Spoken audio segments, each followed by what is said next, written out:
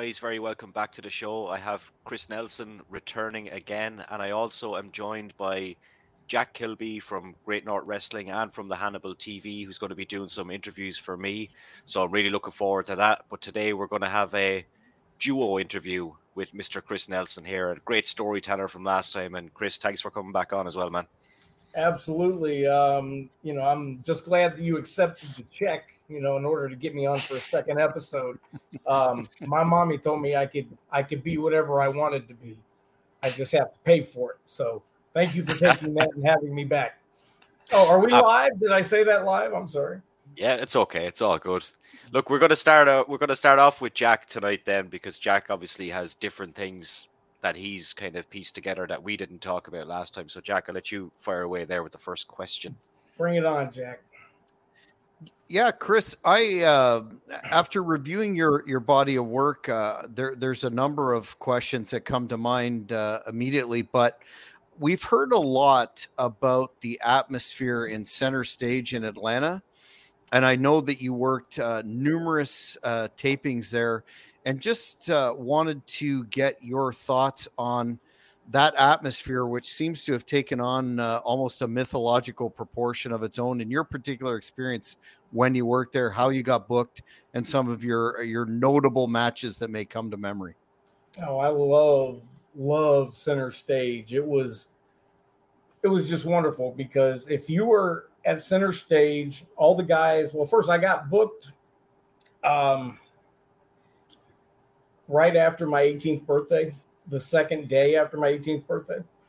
And I got booked through the Cuban Assassin, a man named Frankie Reyes.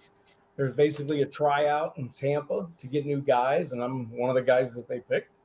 And so I got in. What was the question again? See, I totally got in. It's early. Center Stage. So that's how I got in. And what we would do is, to get to Atlanta, we would all ride together. Dave Penzer, ring announcer, Bob Cook. It was always Dave and Bob, and then there would be one or two extra people, or three, depending on how long we were going for. But for like 4 years, it was every week, back and forth, and always with Bob Cook and with Dave Penzer. And we all stayed at the same hotel, so we would go to Center Stage, and then we would have the hotel. It was a Ramada in Atlanta by the airport, and it was $25 a night, period, for wrestlers. So wow. Year round, we all stayed. The WWF, WCW guys, we all stayed there. Sometimes you would have where WWF and WCW guys were there at the same time. I was only there for one of those, but it was pretty fun. It's pretty fun. Center Stage was a hole in the wall at the time, when you've got 70 guys in there, all dressing. They had, I'd say the jobber locker room had a bunch of mirrors with the lights on it, just like in Hollywood. So it was pretty well lit like that. But besides that, it was like really dark and dreary, and, whatever people they could round up that night to get in there, and whether it be kids groups or homeless people or whatever, I mean, it was always full. It was always full. And you had your fans that would come there. There were always fans that were there, and then there were all the rats that were there too. Trust me, they were there, and that was probably once a match they would pan to the rats, so that people at home would see that, wow, look, good-looking women do go to wrestling matches. So they would show them, like, all of my videos, they cut off of me and they go right to the rats. And they used to cut me off, and I went right to the rats myself. But it was so. I mean, it was just like it was just a crazy place. It was just fun. It was like the last of the Outlaws. It was the last of the 70s and 80s guys, the Blackjack Mulligans, and,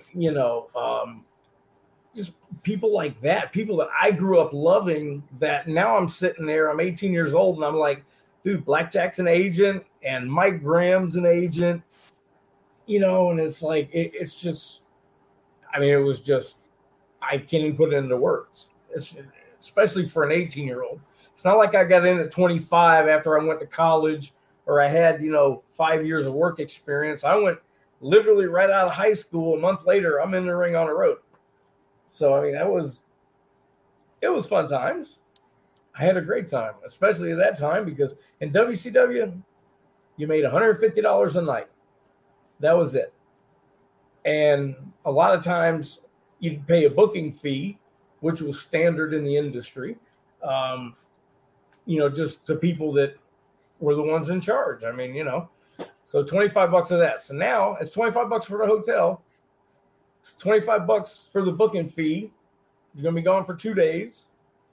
All right. So now you got to put gas in the vehicle and food. So right now you're about $100 in the hole for day one. And you haven't even gone out drinking yet. Day one, we probably did a show in like Albany, Georgia or something like that. And then went right back to the dungeon, the hotel. And that was all the time. That was a 2-day trip. Mobile and Atlanta. It was always something in Atlanta.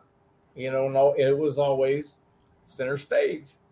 I liked center stage. I really did. It was like a Roman Coliseum on 3 sides.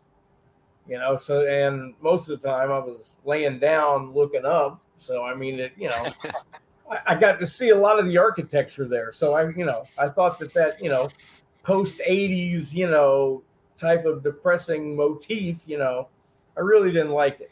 They need to change the ceiling tiles. So one supplemental question before I turn it back to Maurice is it true that you touched on it briefly, that they basically would gather people up from the community and bring them in?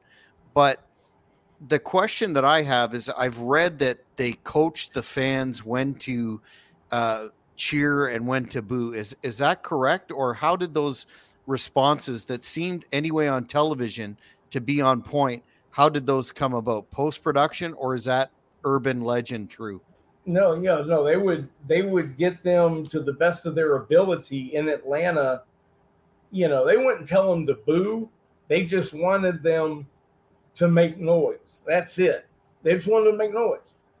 And the people that didn't know, whether to boo or cheer, there was enough people around that could tell them, all right, we're going to boo this guy or we're going to cheer this guy. And they were just told to make noise. So if other people are booing, they're going to join in. The Disney crowd, when we would do tapings down at Disney, that was completely different because they were a part of the show.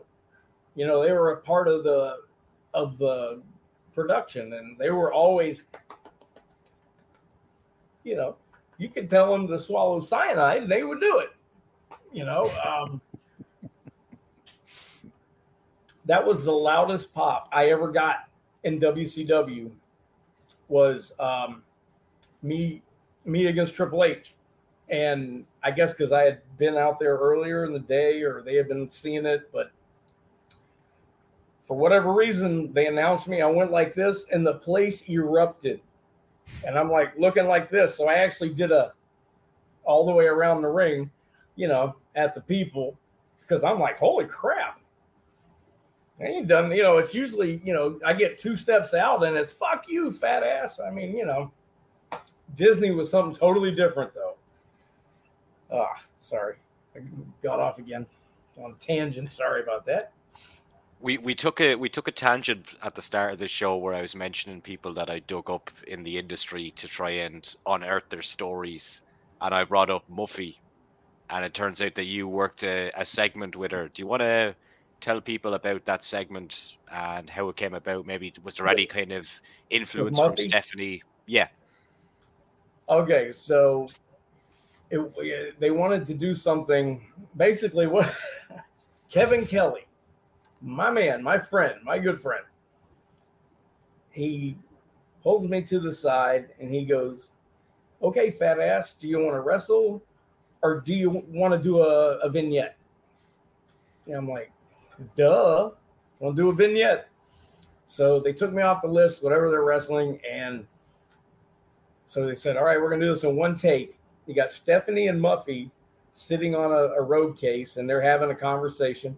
And I walk by, and I'm digging in another road case. And she goes, hey, who are you? Do you work here? And I'm, yeah, on the lighting crew. And she's like, God, you're fat. You're slovenly. I can't believe you work for WWF. This is my personal trainer, Muffy. Now you're a personal trainer. So then she starts, well, I don't know what your name is, but I'm going to call you fat ass, or whatever. And she starts punching me in the stomach and starts making me do jumping jacks. And as soon as I start, I got my tongue hanging out. And Kevin Kelly's like, he's going to die. He's going to die. I mean, it was good. One take, 1 minute. And then I go up to get my pay. This is my favorite part. I tell you what, there's no HR department in the old WWF. I can tell you that right now. There's no HIPAA laws or anything like that, because when you went to get paid, you would sign the sheet, and you usually had Arnold Skolin with the money, and you had someone like Tony Gurria or somebody, one of the agents would tell Arnold Skolin the name and how much you're getting paid, and Arnold Skolin would do it. Yeah. Okay, so he's calling all the jobbers, all the enhancement guys, the guys that are getting ready to go out there and wrestle for 10 minutes or 5 minutes or get killed by Vader or something. And I just happen to be at the end, and they're going down, and everyone's getting, all right, Buck Quartermain, $250. And they just say, Buck Quartermain, $250. And they're counting it out, and all the guys are there. And then it gets to me. He goes, Chris Nelson, $500. And he goes, what? And Chris Nelson, $500. I mean, everybody, catering, everyone heard it. And they're like, damn, how is he getting $500 for doing 5 jumping jacks?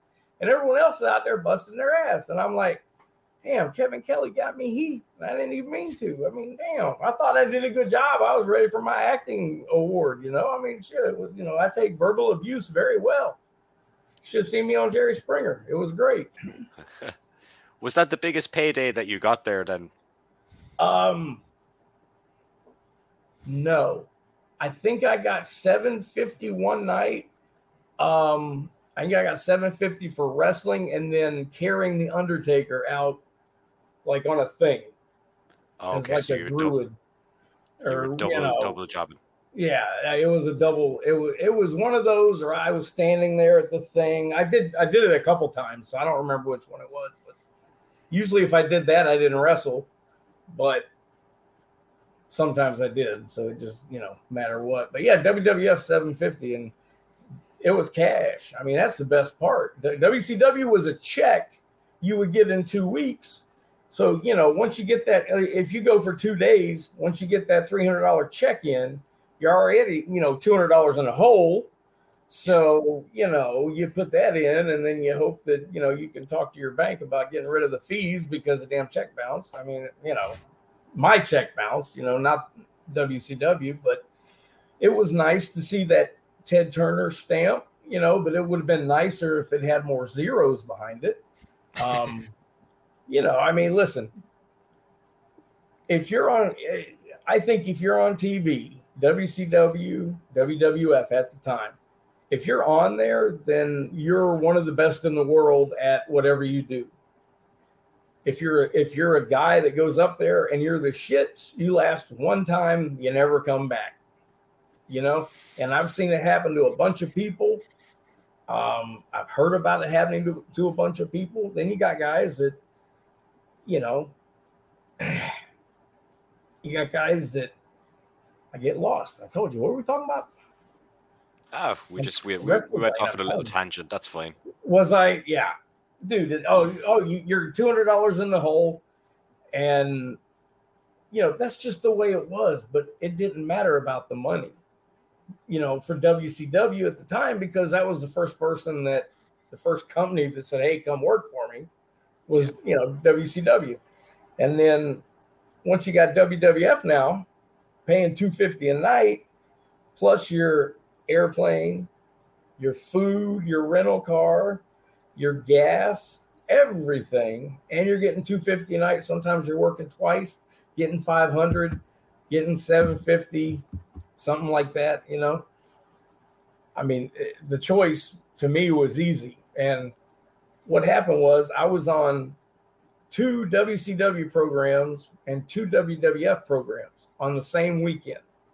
So I was on 4 times on TV, and the other company saw it, and the other company saw it. So the next time I was there, WCW told me I had to quit going to WWF, and WWF told me I had to quit going to WCW. And I told them both that I quit the other one. And I just prayed that, I hoped and prayed that it didn't get, you know, that it wasn't, I didn't get caught, you know. But I was just a small fish. They didn't give a shit about me. You know, they didn't care. They just didn't want any of us working for WWF because they were in such a, you know, a heated war. And it's like, listen, that's between y'all. I'm an independent contractor. I'm trying to get paid. You know, I'm trying to get my name out there. I'm trying to get on TV. You know, I'm going to double dip as much as I can.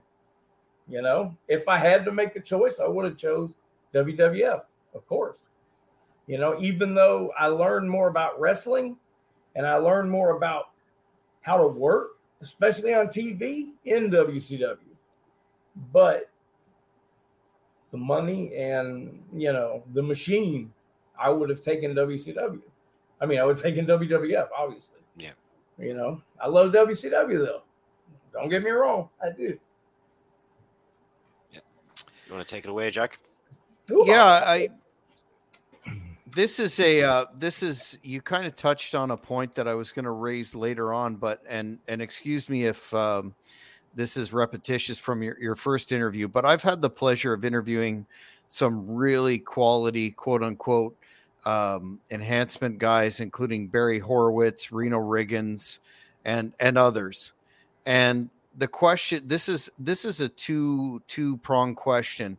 One being, do you concur that the business is suffering today in terms of the big companies, in terms of the lack of enhancement talent that is utilized on their television programs? And I know it's a different paradigm in terms of ratings and quarter hours and key demos and all that stuff, but notwithstanding the role that fellows like you played in getting talent over and creating interest.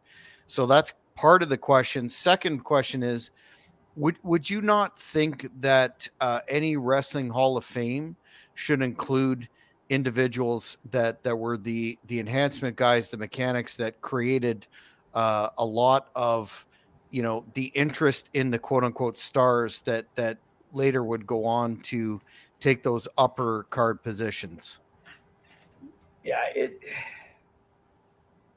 shorten up the first one again. So because I had the answer all in my head, and then I was thinking about the second one again. What was the first part of the question? The first part of the question was, do you think that the industry is suffering today because of a lack of enhancement matches and quality enhancement talent? I absolutely do. And it's not because, you know, I'm trying to stick up for jobbers, but I think that to get certain talent over, you need jobbers. You need people to go out there that are going to take an ass whooping. Because I've seen some people that, let's say you got 2 people in NXT and they're very close, you know, and the one has to put the other one over because they're pushing the one. So this one's a little bit upset because he's not getting pushed, you know, so he's not going to go out there and sell like Ricky Morton. He's going to go out there and, you know, but if there was a jobber there, an enhancement talent, someone like that who is there strictly to put him over, then you could go out there, put the guy over like a monster, and the guy is going to be bumping his ass off and selling like Ricky Morton because he wants to get noticed. You know, that's what all guys that are losing, they would love just to be noticed for something, you know. And I mean, James Ellsworth, I mean, it worked out for him for a little while. I mean, just things like that. I like that, you know. WCW even tried to do the underdog tournament where they would pick guys against each other, like a Mark Starr and a Bob Cook and stuff like that. And I can't remember how long it even went or who got it. Somebody ended up winning. I don't remember who it was, but that was, that was nice of them because it was a Saturday night thing. And, that was a thank you to the guys like Bob Cook that are out there every freaking show. And trust me, Bob Cook never missed a show. I'm telling you that right now. He never missed a show, ever. Even if it was, even if he had to walk there from Tampa to Atlanta, he would have been there. And that was Bob. And he was respected by WWF and by WCW. And WWF loved having him. And I wish they would have used him better because he could have made so many people. He could have made great talent. We had some great guys come out of Florida. Bob Cook, Jeff Bradley, Buck Quartermain. I mean, those three right there. And if people don't know them, look them up. Because those guys are the real deal. I was a fat guy with no body that could take some pretty good bumps and could tell a good story. But I wasn't going to go out there and I wasn't Hulk Hogan. I didn't want to be like that. I hated the gym. I never wanted to go to the gym. I just wanted to have fun, and I wanted to have it didn't have to be the best technical match of the night, but I wanted people when they're driving home in their car and they're talking about the matches and they're I want to say, but that damn Chris Nelson, when he went out there and had his pants pulled down and did this and whatever it was, that's what I want. That's what I want in their head on the drive home, because when they come next time, that's good for me. You know what I'm saying? I mean, it's like, I don't know how I got off on that one, but yes, I think definitely all companies need enhancement talent. You may not need them as much as you did, but there is a spot for them, and there's a need for them. There really is. Not a terrible need, but with the right, yes, something, it could be good. It could be good. I mean, AEW's got a lot of people. I don't know. They got a lot of shows too, but they've elevated a lot of guys that were jobbers that went out there and got killed, in 15 seconds, and they liked something about them, and now they got jobs, and I like that. Wrestling is now about any size, male, female, anything, any size person now can be an employed wrestler making a good living on TV. In my day, that never would have flied. Even when I was in shape at 230 pounds and actually had a body on me, I was way too small. I was 6 inches too short and 30 or 40 pounds too unmuscular. Even when I was, looking okay. I was never a bodybuilder, but I looked all right. I looked okay. I tell myself that. So the second part of the question is, do you ever foresee a time when maybe not the WWE Hall of Fame, but the International Pro Wrestling Hall of Fame in Albany, New York, that we'll be covering? Do you foresee an induction there of enhancement talent for the recognition of what they've contributed to the industry? Absolutely, because that's going to be about people, and it's going to be picked by people, not by a corporation, not by, because somebody wants a financial gain from it. They're going to give it to people that deserve it. And the backbone of any promotion is the guy that goes out there and goes under. The guy that is not afraid to go out there and lose. I never, even in front of a 130-pound guy, I never had a problem losing. If you remember Tony Marinara from ECW, very skinny guy. I put him over on TV when I was champion clean pin in the middle of the ring. The promoter did not want me to do it. He said it didn't make sense. I said, yes, it does. So we're going to make this kid tonight. And that's what we did. We went out there. The kid pinned me. The place erupted. Now, the next week I came back and I beat his ass like the jobber that he was at the time. But that put some asses in the seats. You know what I'm saying? These guys can do that. And that's the whole basis of a jobber. And this Hall of Fame, I feel, is definitely going to think about that a lot more than, well, this guy sold a whole bunch of dolls. You know what I'm saying? I would love to see Chris Colt get inducted into a Hall of Fame, because that guy was amazing. That guy was amazing.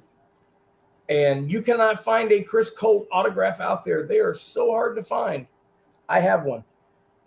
It's actually one when he was Hell's Angel #1. And it's signed on a program on his picture, also with Crybaby George Cannon on his picture. So, but Chris Colt is, I don't think he ever won, but he made every superstar in Portland, from Billy Jack, Chris Adams. I mean, any babyface that came through there, Chris Colt was amazing. He did the same thing in Memphis when he was down there, in Canada when he was up there, in Detroit. The guy was just amazing, and he lost every night, but he should be in there. He should be in there without a doubt. Barry Horowitz, without a doubt, should be in there, because Barry had good runs everywhere. Florida, USWA, Georgia. Barry had great runs, and Barry's amazing. Amazing in the ring. Absolutely amazing. And I only got to wrestle him once, which was crazy. And it was on an independent show in Florida. And we went out there and did 20 minutes, and it was absolutely great. And that was a check off of my bucket list, because I grew up watching him. You know, I didn't want to tell him that, but I did. You know, no one likes to hear that. You know, when I was a kid, I used to watch it. I mean, you know, nobody wants to hear that crap. You know, believe me, I know. People who used to watch me on TV are like, literally, they would be 30 years old now. You know, like if they started, they were born right then when I started, they'd be 30 years old. That's crazy, because I'm only 47. So I'm 48. I'm sorry. Yeah, 48. I'll be 49 in December. All right. So yes, I think that they need, without a doubt, Hall of Fame, Barry Horowitz. I know that Johnny Rodz is in there, is in the WWF one. Of course, he deserves it. Even a Chick Donovan. Chick Donovan, he was a Southern guy, Southern United States, but he was over everywhere he went, and he's still wrestling. He's wrestling. Yeah, unbelievable. 70 years old. You know, Yeah. God bless him. I have zero interest in wrestling. And, you know, the offers do come up. About once a year now, I'll get an offer. I've been retired for 5 years. Should have been retired a lot longer than that, but I'll get an offer. And it's just not worth it. I have too many back issues. I have too many head issues with memory and freaking out and seeing things. And, you know, I mean, I've got a lot of damage. And I definitely don't need to be in a ring. But I do get a lot of offers. I mean, I wish it was offers to do porn. But it's kind of like porn. I mean, they want me to put on spandex and come out there in front of them. So, you know, maybe like a leather fetish type of thing. I could probably do that. I could introduce you to some of the guests I've had on this podcast. I've had talked to a lot of I have seen some of your guests. Yes. Yeah. That's awesome. On a different note, anyway, aside from the porn, we'll put the porn on the shelf for a minute. When I was looking through your matches and where you've been, and I noticed that in 1993 you were in WWF And then after that time, the whole steroid trial happened with Vince and all that kind of stuff. And then you were back kind of bookended then in 94 when it was all kind of wrapped up. What was the environment like there around that time with all that unwanted attention on the business? You know, I tried my best to stay out of the way. I would always sit like in a corner, but I would always listen. So you hear people, that are worried because if he goes to jail, I mean, what I'm saying? It's like they felt the company's going to fall apart, and it probably would. I don't know. They say that that Jerry Jarrett was going to come in, but Bruce denies that. I don't know. I think Jerry could have done a really good job, but he probably just would have been doing what Vince said. But I think he could have done a good job. Yeah, I don't Vince know. Would have still, Vince would have still controlled it. It was definitely a weird time. It was definitely a weird time. Unlike no other. And I was very new there at that time, so I really tried to, just stay in my lane. I'm over here. I'm gonna go out and work hard, and I'm gonna listen, but I ain't gonna talk. Yeah, they used to pick on me too. The guys I used to wrestle with, they would pick on me. They're like, "You're totally different when we're in a Fed locker room than you are in the other locker room." I mean, like other normal locker rooms, you got strippers in here, and you're partying, and doors are locked, and then people can't get in broom closets and stuff like that. And I say, here, you're literally just sitting in a corner like a choir boy. I'm like, oh. Wait till you see me at the bar tonight, I guess. You did actually say something about a broom closet before we started as well. And now I'll bring it up about potentially wrestlers' court. What happened there? All right. Story has never been told publicly. So we were driving. All right. I used to work for Jerry Springer. I worked for him for 3 seasons. And I had booked a lot of people on the show. So I had a stripper that had come over to my house, and we were supposed to fly to Chicago. Well, it was snowing in Chicago, and it was doing some snowing of another kind down in Florida with the stripper at my house. Now for 3 days, she's at my house, okay, while we're trying to get on a plane, and it's snowing in Florida. So we hooked up, and I could not perform. Okay, let's put it that way, because of the drugs. So I basically just took care of her in other ways. She was very happy, and that was it. Well, somehow when we're driving to Lafayette, Louisiana. It's me, my tag team partner Vito DiNucci, the Black Nature Boy Scoot Andrews, and Marvelous Mike Sullivan. These are 4 of Florida's best. All right. And we're just telling stories. So I just tell them this story that just happened to me.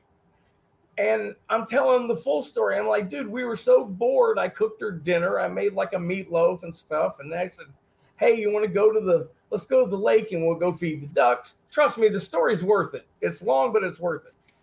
So, hey, let's go feed the ducks, So I'm telling this story. And then finally they go, listen, you had a stripper at your house for 3 days, naked in your bed, and you didn't fuck her?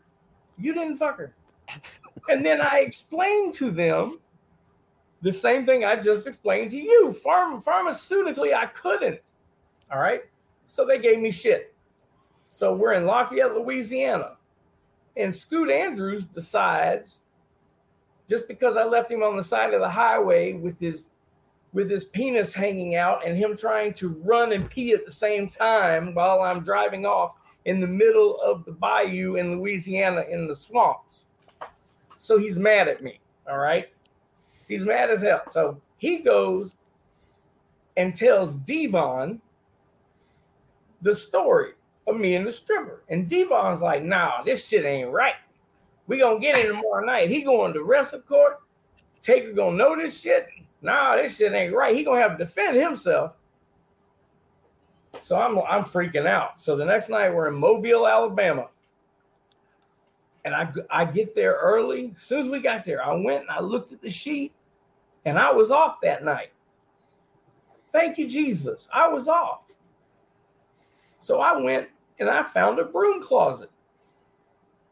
They had mops and shit in there, everything, the little ringer bucket. I turned the light out, I shut the door, and I stayed in there until it was time to go home because I was not going to go to wrestler court.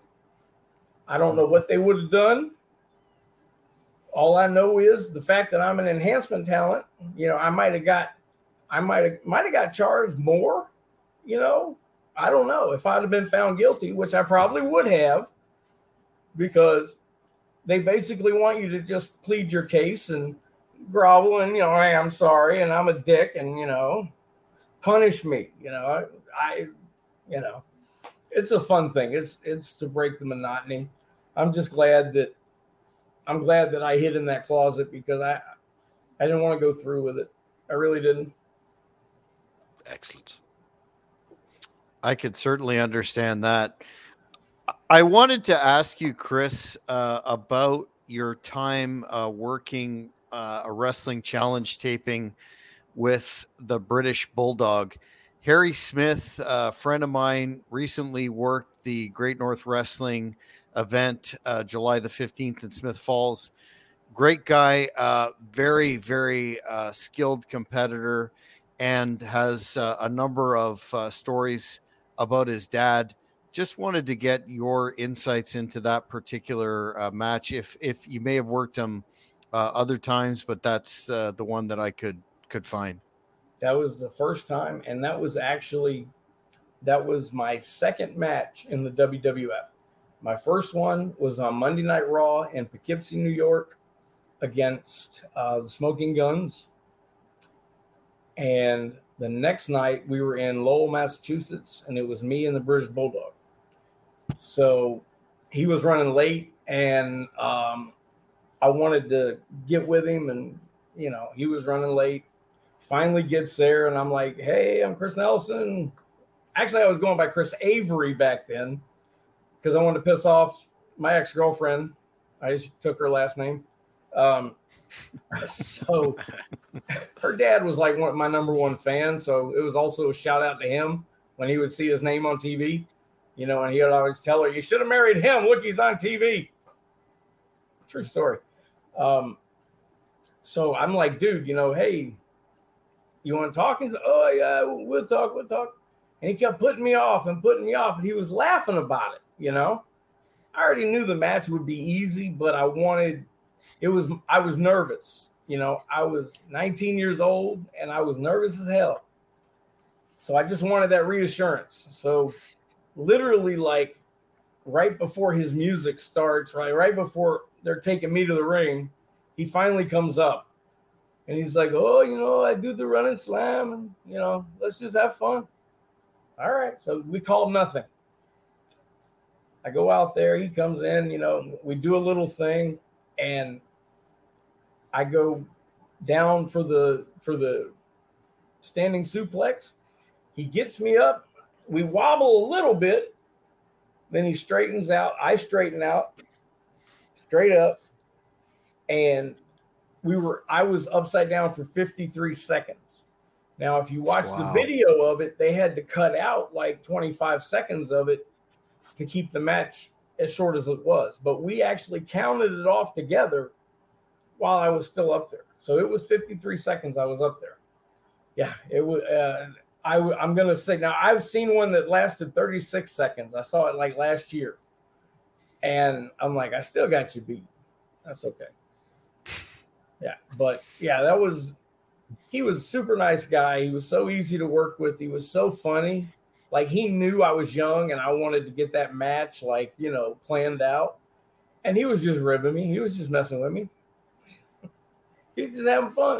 You know, like, And I get that now, when I was 19, I was like, oh my God, I just want to talk to him. I don't want to screw up, shit. 30 years later, I'm like, oh, well, it was what it was. Yeah, the apple definitely does not fall too far from the tree. Harry is a tremendous talent, and he will be coming on the Cheap Heat podcast empire for an interview very soon. Maurice? Excellent. And I actually met him. I met him when he was training in Florida Championship Wrestling under Steve Kern. Mm-hmm. I was there at the facility one day, and he was one of the students, and I talked to him about working with his dad and stuff. So he was very.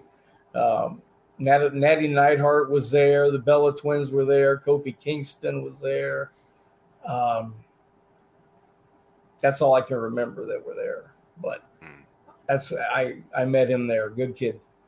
Yeah. One of the good guys. What Yeah. a talent. I mean, my God, what a talent, Oh. Yeah, he's still destined for great things on a higher level. I just feel he hasn't got that for whatever reason. He just hasn't got the green light yet, but it's coming. It's coming. Maybe he'll be like AJ Styles and, come fair point. 15 years too late, later than he should have. I mean, you know what I mean? Who knows? But I definitely think he needs to finish his career out there, or at least take a 3-year break and come see WWF. Build up your father's legacy again. You're building his up so people remember him, and now you're building your own. I mean, I think that's WWF, they'll eat that stuff up, man. If they can think of the video packages of him sitting there. It's like Cody and Dusty, of him sitting there looking at a pair of his dad's boots, something like that. Man, they can make so much money. AEW should have that guy booked for Wembley in 3 weeks' time. There's going to be fucking 90,000 people there in that stadium. So he's still not on there, is he? I mean, I haven't heard anything about him being on there. Not officially, but we'll see what happens. But I think they should do something like that with him. He could show up. Yep. My next question, Chris, was on WCW. It was just on when obviously you were there kind of when Eric Bischoff came in, and you were still kind of there when he got that big promotion. What was he like, and did you notice much of a change in him as he kind of rose the ranks there? My introduction to Eric Bischoff was at a Disney taping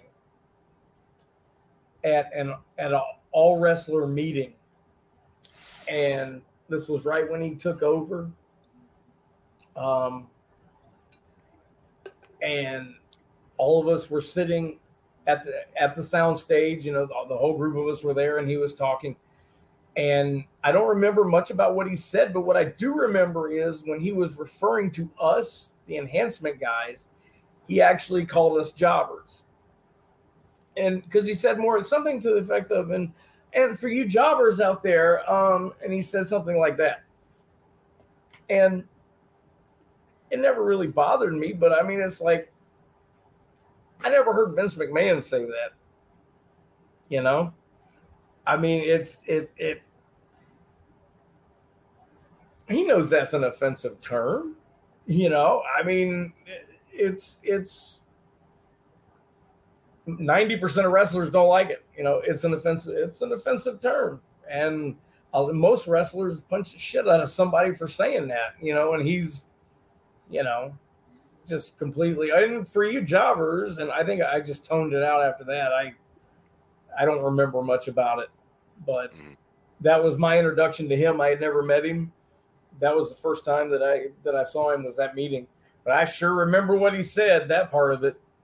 Ain't no mistake in that one. Whew. Huh. Jack? Well, I noticed in your resume that you worked a Jacked taping against Perry Saturn, and that was approximately, I guess, 9 months. Correct me if I'm wrong, but about 9 months or so before his match against infamous match against Mad Dog Mike Bell. And two-part question again that I'm famous for. One, yep. What was your experience in terms of working Perry? And then secondly, what did you think of that situation that appeared to be horrendously out of character for Perry as a general rule. Well, and the good part about this, Jack, is I do actually have a dog in this fight because my tag team partner, my brother, Vito DiNucci, Larry Brandon, one half of the 3-time NWA World Tag Team Champions, he wrestled Perry. And I was the one that booked him to wrestle Perry. I didn't book him to wrestle Perry, but I got him there, on the show. Perry I wrestled him in Lafayette, Louisiana. We had a great match, but Perry forgot one of his own spots early in the match, and I had to cover it by taking over on him for a little while, but I covered it when he wasn't there, and we gelled and everything was fine. He wasn't stiff, anything like that. Then the Mike Bell thing happened. And we all knew Mike Bell because, Mike was on everything too. All the Florida guys would run into the Northern guys because they would book us, we would always run into them or see them wherever. So we knew each other very well. And that, Mike was not one to sandbag. He wasn't going to sandbag anything. He wouldn't have done anything crazy. He went out there and worked his ass off. He really did. Great guy. So they did that to Mike Bell. Then I sent a young man named Brian Gamble to Lafayette, Louisiana. Now, Brian was a former he's a black belt in karate. He's also a former American Gladiator and was on Roller Jam for a while, and he's a very accomplished martial artist. Well, he came back from Lafayette, Louisiana the next day and had 2 black eyes because I saw them. And I said to him what happened, and he said, Perry beat the shit out of me. So this is now 2 weeks after he beat up Mike Bell. He said he freaked out and he beat the shit out of me. Holy shit. So now they're about to come on the Florida loop. So now we're in Miami. And my tag team partner is scheduled to wrestle Perry Saturn. So I was the match before. I think I wrestled Crash Holly the match before. And Vito was in there. I didn't watch any of the match. But when Vito came back, I said to him, Vito, and he just kept walking. He was so badly concussed that he didn't even hear me calling him. I helped him get dressed, and then I found him in the parking lot walking around. And I'm like, Vito. And I'm like, Vito. And I'm like, Larry. I literally had to go get him and stop him. He was so badly concussed.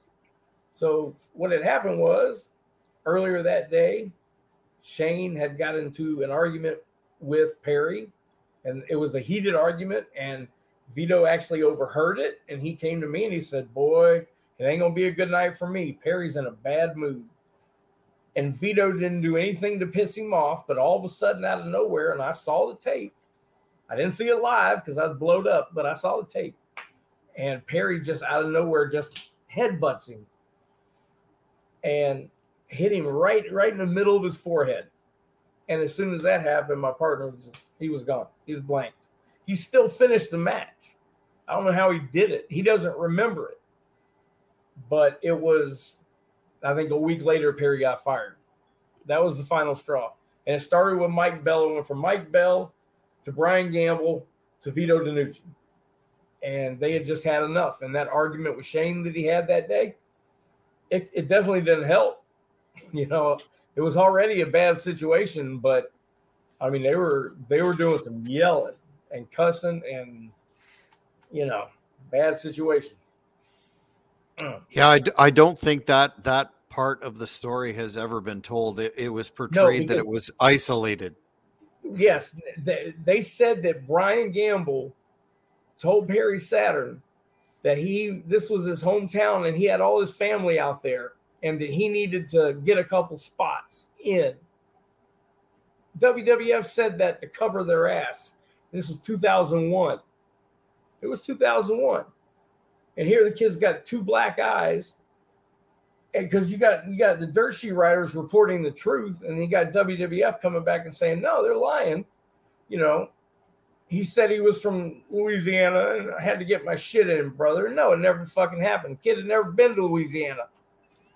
You know what I'm saying? I know the kid because I booked the kid myself. I wrestled him 1,000 times. He's a good kid, a good martial artist. You know, he probably would have beat the fuck out of Perry too, quite honestly. Mm-hmm. Wow. Well, that is definitely because that kid didn't do anything wrong. My partner didn't do anything wrong, and fucking Mike Bell didn't do anything wrong. You know, we fuck up at times. You know, sometimes we fuck up. I've done it myself. I did it with Johnny B. Bad, and I did it with the Hardy Boys. Sometimes shit happens, and you just have a fucking blank. But even if that happens, you still don't have the right to just beat the shit out of somebody. You know, that doesn't give you the right to do it. Now, if they're unsafe and they're punching you too hard or whatever, you know, and they're just not safe, and you want to give them a receipt or tag them, kick the shit out of them, that's good for the business, whatever, you know, but bullshit. No, that's definitely information that's not out into the public discourse, and certainly portrays Perry as unprofessional, to say the least. Well, and he was at that time, and like I said to Maurice when I went on the last hour when I went on about Lex Luger, you know, I was pissed off because he was all fucked up on drugs. But like I said to Maurice, I'm not mad at him, man, because I did the same thing myself. You know, there were times when I mean, I wasn't fucked up in the ring, but I was fucked up, and I was not in a good place. You know, and so I understand what that's like. I know what Perry's what he went through. I know what all of the guys went through, and I'm lucky that I didn't die. I've overdosed. You know, I woke miserable. I mean, absolutely miserable. And I've watched a whole bunch of my friends die. You know, and I'm lucky that I got out alive. You know, I got out alive, and I really shouldn't have, because I wanted to die. You know, I really did. I wouldn't have killed myself, but you know, when I got injured and my career ended, like everything went bad in my personal life at the same time I got hurt, and I just didn't care. You know, and I'm in the process of writing a book, just from a different perspective, because you know, not too many jobbers out there have books. I've seen a couple.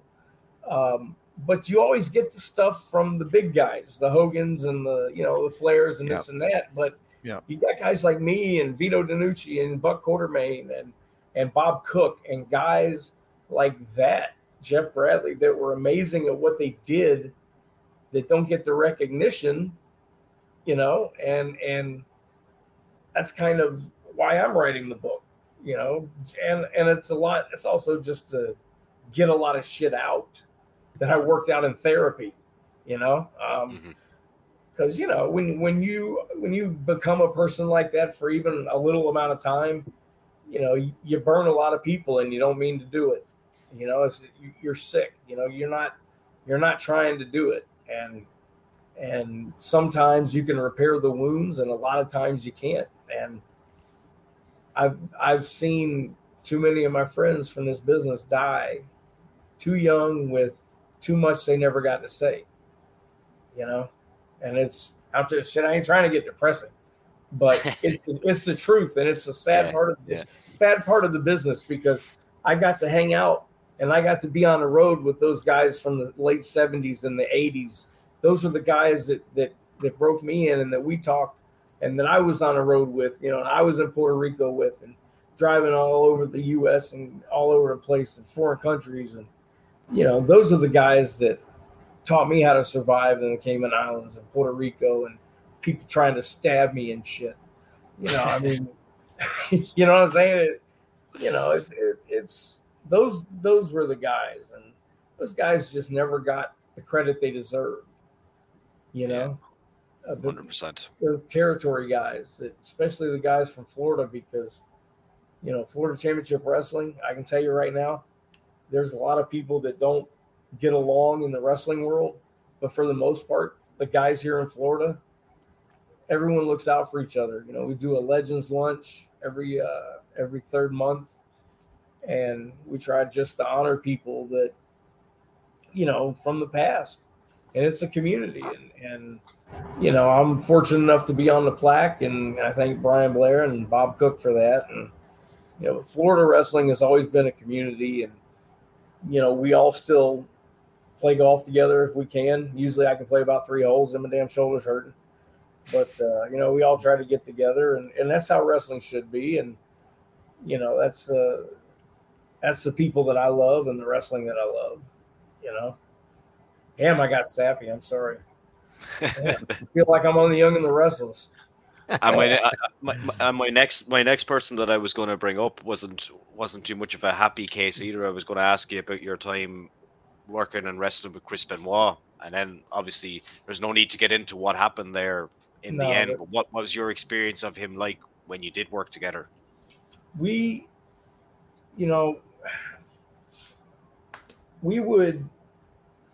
were all taking pills at that time, and I had shared pills with Chris.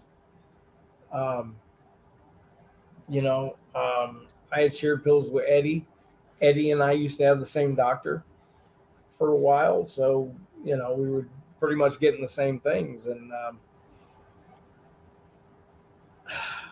that's what they do. What was the question? Just your Benoit. Sorry. Yeah. Horrible. I'm still thinking about 5 minutes ago. No, but I never saw him to where he was either inebriated, out of it, or not cognitively there. He was always there. I mean, he kept to himself a lot, but I never saw him. He was just real quiet, Eddie was the life of the party. But my favorite part about Eddie, and he had my favorite WCW match of mine, is against Eddie. And I love Eddie. And I told the doctor, I said, dude, I saw Eddie one time at WWF, and he was just out of it. And Eddie was not in a good place. And I told the doc, I'm like, please stop writing him all these pills. I mean, he's, So then Eddie gets clean, and he's sober for 2 years. And that's when he has a heart attack, brushing his teeth. That's what kills me. It's like, and I tell you what really kills me is Hack Myers. Hack and I, we partied together. And, God, I love Hack. And Hack got himself clean. Hack got clean. He was doing good. He was 2 years sober. He was working hard with his brother-in-law. He was doing really, really good. Hack Myers went to the doctor, and they found 2 lumps in his head. So they had to go in there, and they got him, and come to find out it's not cancer. Everything's good. All right, we're going to let you out of the hospital tomorrow. He gets out of the hospital, goes home, starts feeling bad. Keeps feeling bad. So finally, after like 5 days, he goes to the hospital. Comes to find out, when he was in the hospital getting the surgery, he got meningitis. And because he had waited so long, it had been eating away. And by the time he got there, he was in a coma the next day. And he died. And, I got to say goodbye to him. His sister put the phone up, to his ear, and I got to say goodbye to him. And that was great. But, some people think that Hack died of an overdose because, Hack was a well-known partier. And he didn't, He didn't. He died because he caught something in the hospital, having surgery. And that's the one thing I want people to know about Hack. Hack was the best. He was the best guy in the world. Funniest guy. Oh my God. Mangina. Oh no. The only guy I know that can get kidnapped in the Bahamas. And he's not from a rich family. Hack was poor as hell, but he got kidnapped in the Bahamas. That's a story for part 3. Trust me. But Hack was, Hack was my man. It's. I'm tired of losing people. I really am. Yeah. And it I don't know. Yeah. Because we're on the hour mark now. So what I'll do is I'll turn it back over to Jack, and he might try to lighten the mood here for the last question, and we'll see what we can do. And it looks like we will have to go for a part 3. I'm actually doing a special show next Tuesday, I think at 7 p.m. Eastern. I should be hitting 1 million views on YouTube, so it's a little party next Tuesday. We might get you on as well. I would love to. I would love to. I feel like you guys are like long distance cousins now. I mean, I would hug you both, but we're in separate places. Virtual Jack's hugs. Closer, probably. I could probably get to Jack closer, but soon. Do you have long arms? No. Oh, okay. Well, we'll have to work on that then. I'm a short, fat white guy from Polk County, Florida. There's no athletic anything. All good. I wanted to ask you about your experience working the Taskmaster Kevin Sullivan in WCW, and as collateral questions here. One, do you have a Kevin Sullivan impression? And secondly, do you have any interesting in-ring Kevin Sullivan stories? Because I have one from the recent past that I'd love to share with the viewership here that might be entertaining. But you first, Chris. Well, Kevin and I dated the same woman. Not at the same time. That's what I thought you meant. We did date the same woman.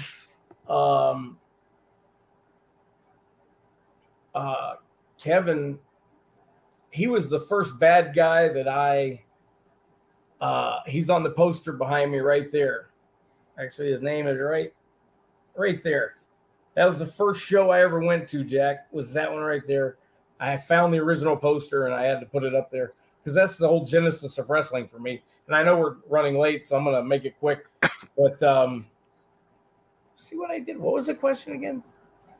Kevin Sullivan stories. All right, yes. And an impression. Yes, he was.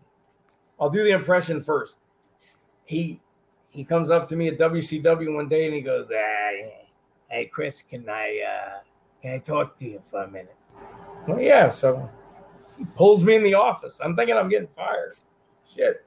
He's in there with Scott Norton, and he goes, Norton here is coming back from surgery, and we want to do we want to put him over really strong, and you're a really good baby face, so I want you to go out there, and we want to do something a little different though. We want to do something on the outside. All right, so I'm thinking, well, the ring's on a spinning platter, we're in Orlando and it's on wood. I said, you want to do like a body slam? Well, brother, we were thinking about doing a power bomb.